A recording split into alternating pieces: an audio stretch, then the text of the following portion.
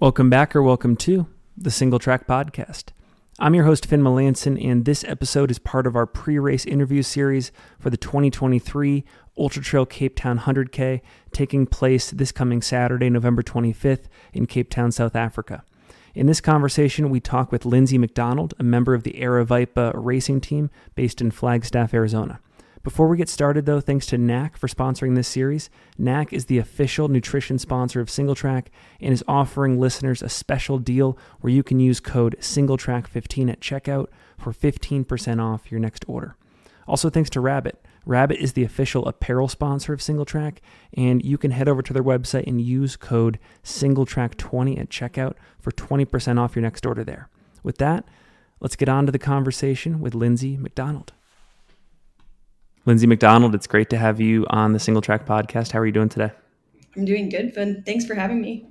It's a pleasure to have you here. And I got to ask you a question that is totally irrelevant to Cape Town first. And it's about Fantasy Free Trail. I noticed that you took top 10 in the picks for Javelina last month. And that's pretty impressive, but also pretty hardcore because I know a lot of the people that regularly top 10 in that, and they're encyclopedias. So I got to ask, would you consider yourself to be sort of an ultra running nerd?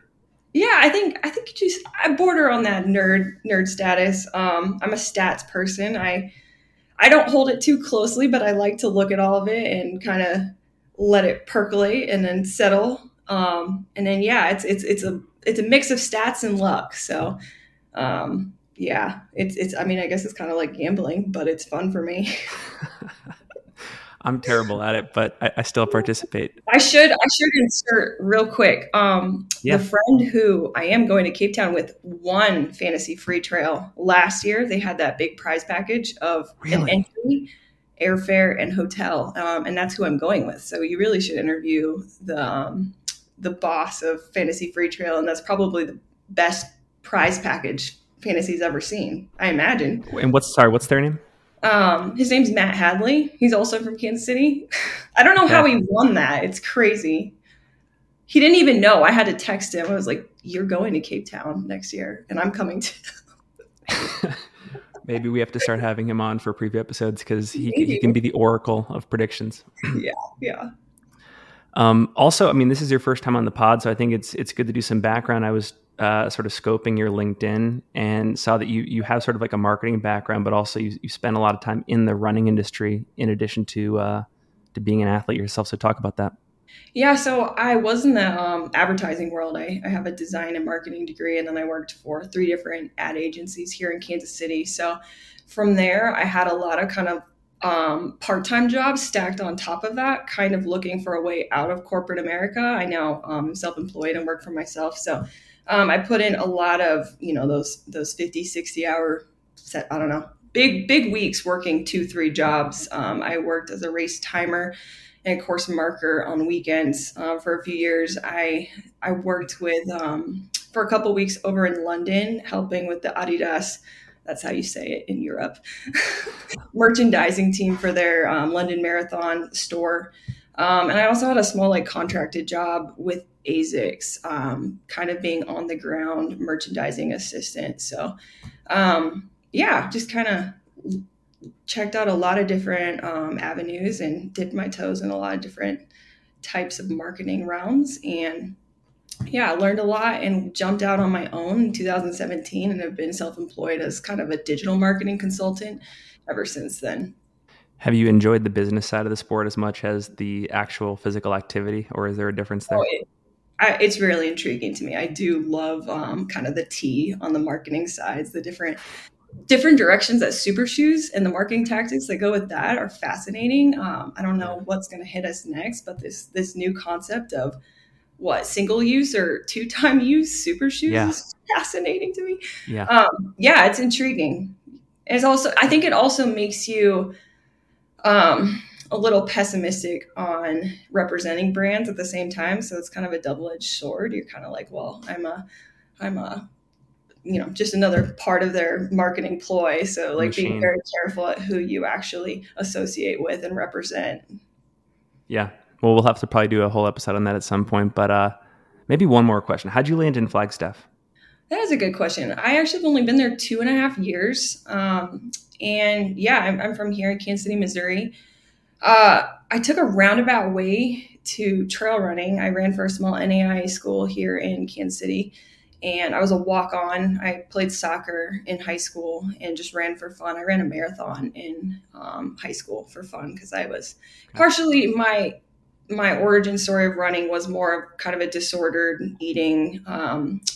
It was not necessarily healthy when I started running, but college helped me turn it into something much healthier, which is sort of counterintuitive to a lot of people's college stories. I had for the first time role models that showed me, running quickly requires a lot of fuel, and it requires like losing that grasp on control in terms of overtraining and under eating. So yeah, then after college, I dabbled in the road scene, a very average road runner, but we still have trails here in Kansas City. We have pretty easy access to trail systems. They're not extensive, but I always was on trails even in college because I found them more stimulating than running long runs on roads. So I would do a lot of my long runs still on trails even in college. And then I don't know. I mean, my husband and I both worked for ourselves. And when I was freed up from the corporate world and a traditional 9 to 5, we started exploring different locations for like a month or two. We'd travel and we'd work remotely. So, we'd go to Austin for a few months. I love Austin, Texas.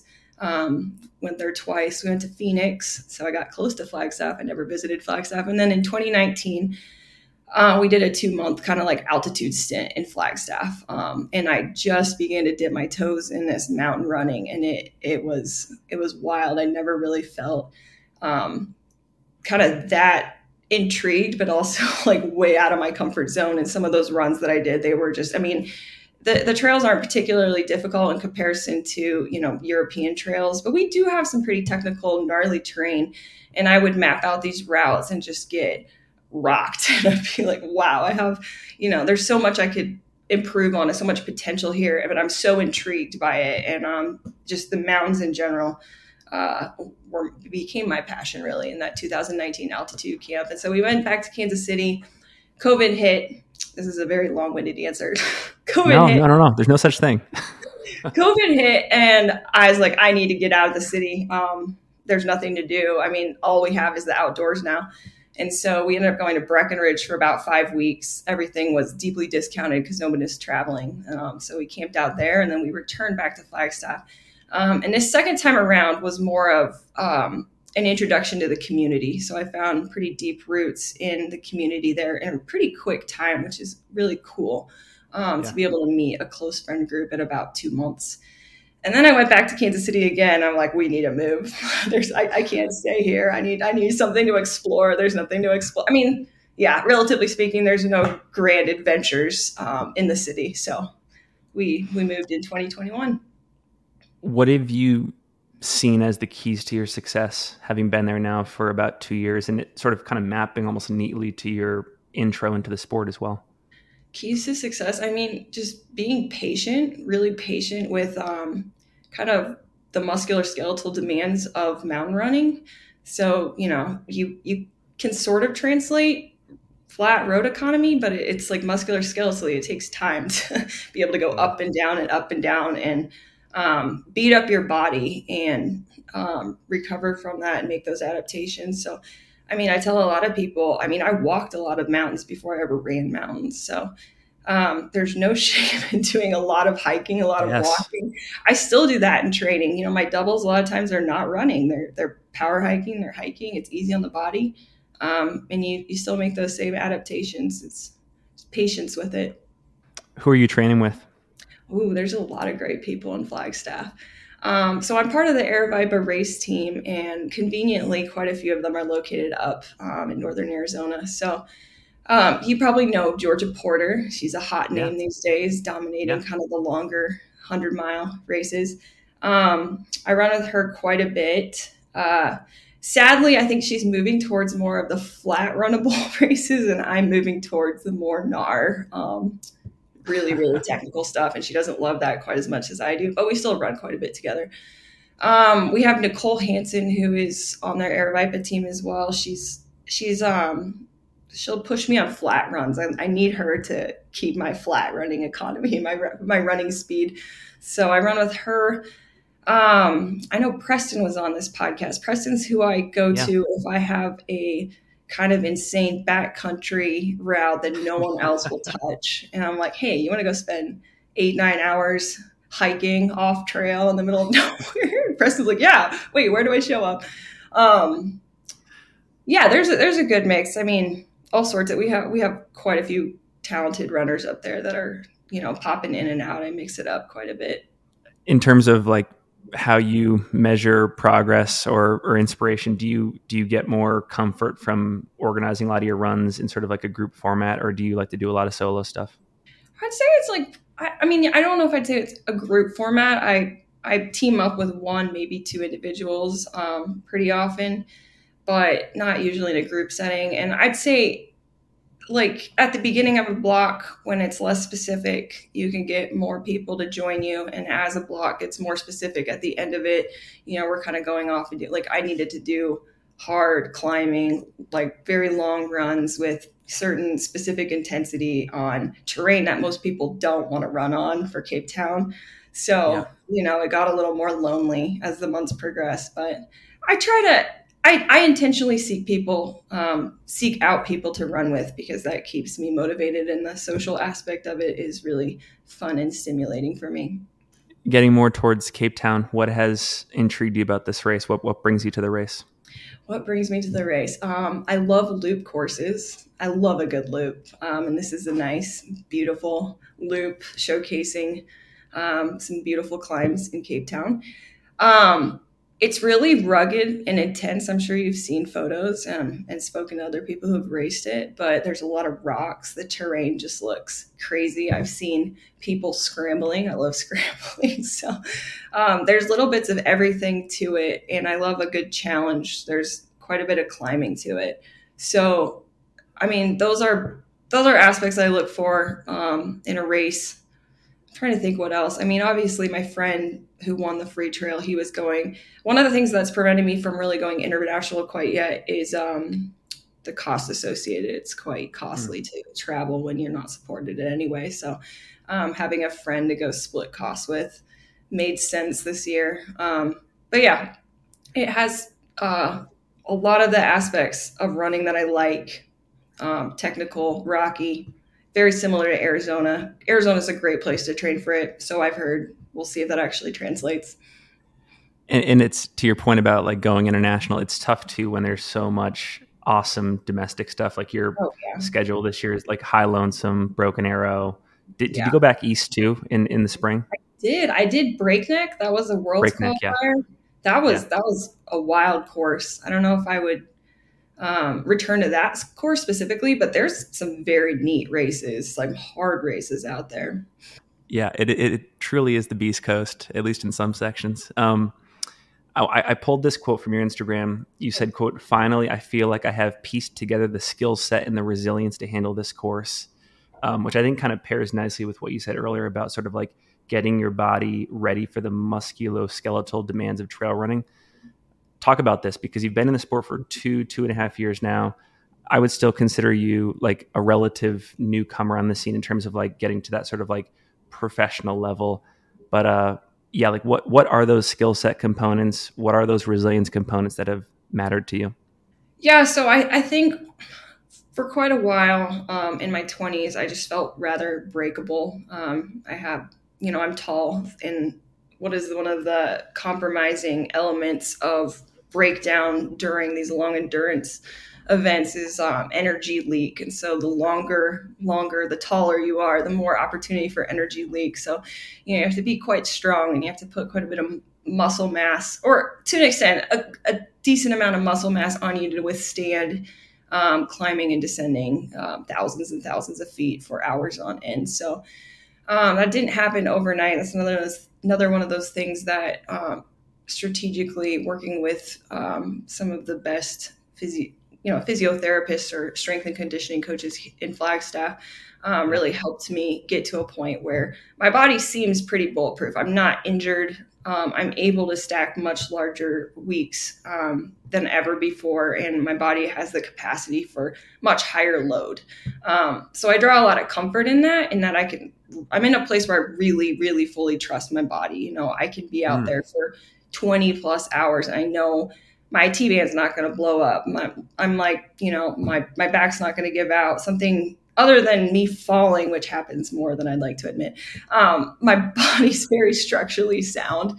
I don't know if that answers the question, but that feeds then into your mental strength. So you could trust your body, and then mentally you're fortified to be able to just switch focus on other things like, nutrition and, mental awareness and breaking down the race, knowing you can confidently push and back off when needed and compete at a level that you desire. And, going back to what you said earlier about college and that sort of being the place where you started to gain trust in this process and that ability, it's cool that it's been this, like, we'll call it 8-10 year build, right? And I think that the final piece, the mindset, is huge. Yeah. And I'm not going to say I have the mindset piece worked out yet. I definitely feel like I've been listening to things on repeat, various mindset audiobooks and coaches. And that's the tricky part. It's different for everyone. There's skill sets you can hone and perfect, but I think it actually comes through the competition and the racing itself. So you could practice it to an extent in your own training, but you're not going to be out there for, like 10, 20 hours in training. So those are when you get into the dark moments and actually pull that out and try it. Well, I gotta do a little bit of inception here and reference a quote within a quote, but I was just talking with Marianne Hogan for this preview, and I don't know if it was in that interview or what she said after Bandera last year, but she basically said it's very hard to beat a person who's having fun. And you've kind of said something similar where you kind of talked about Cape Town, saying this has been one of the most fun, one of the most feel-good training cycles of my career.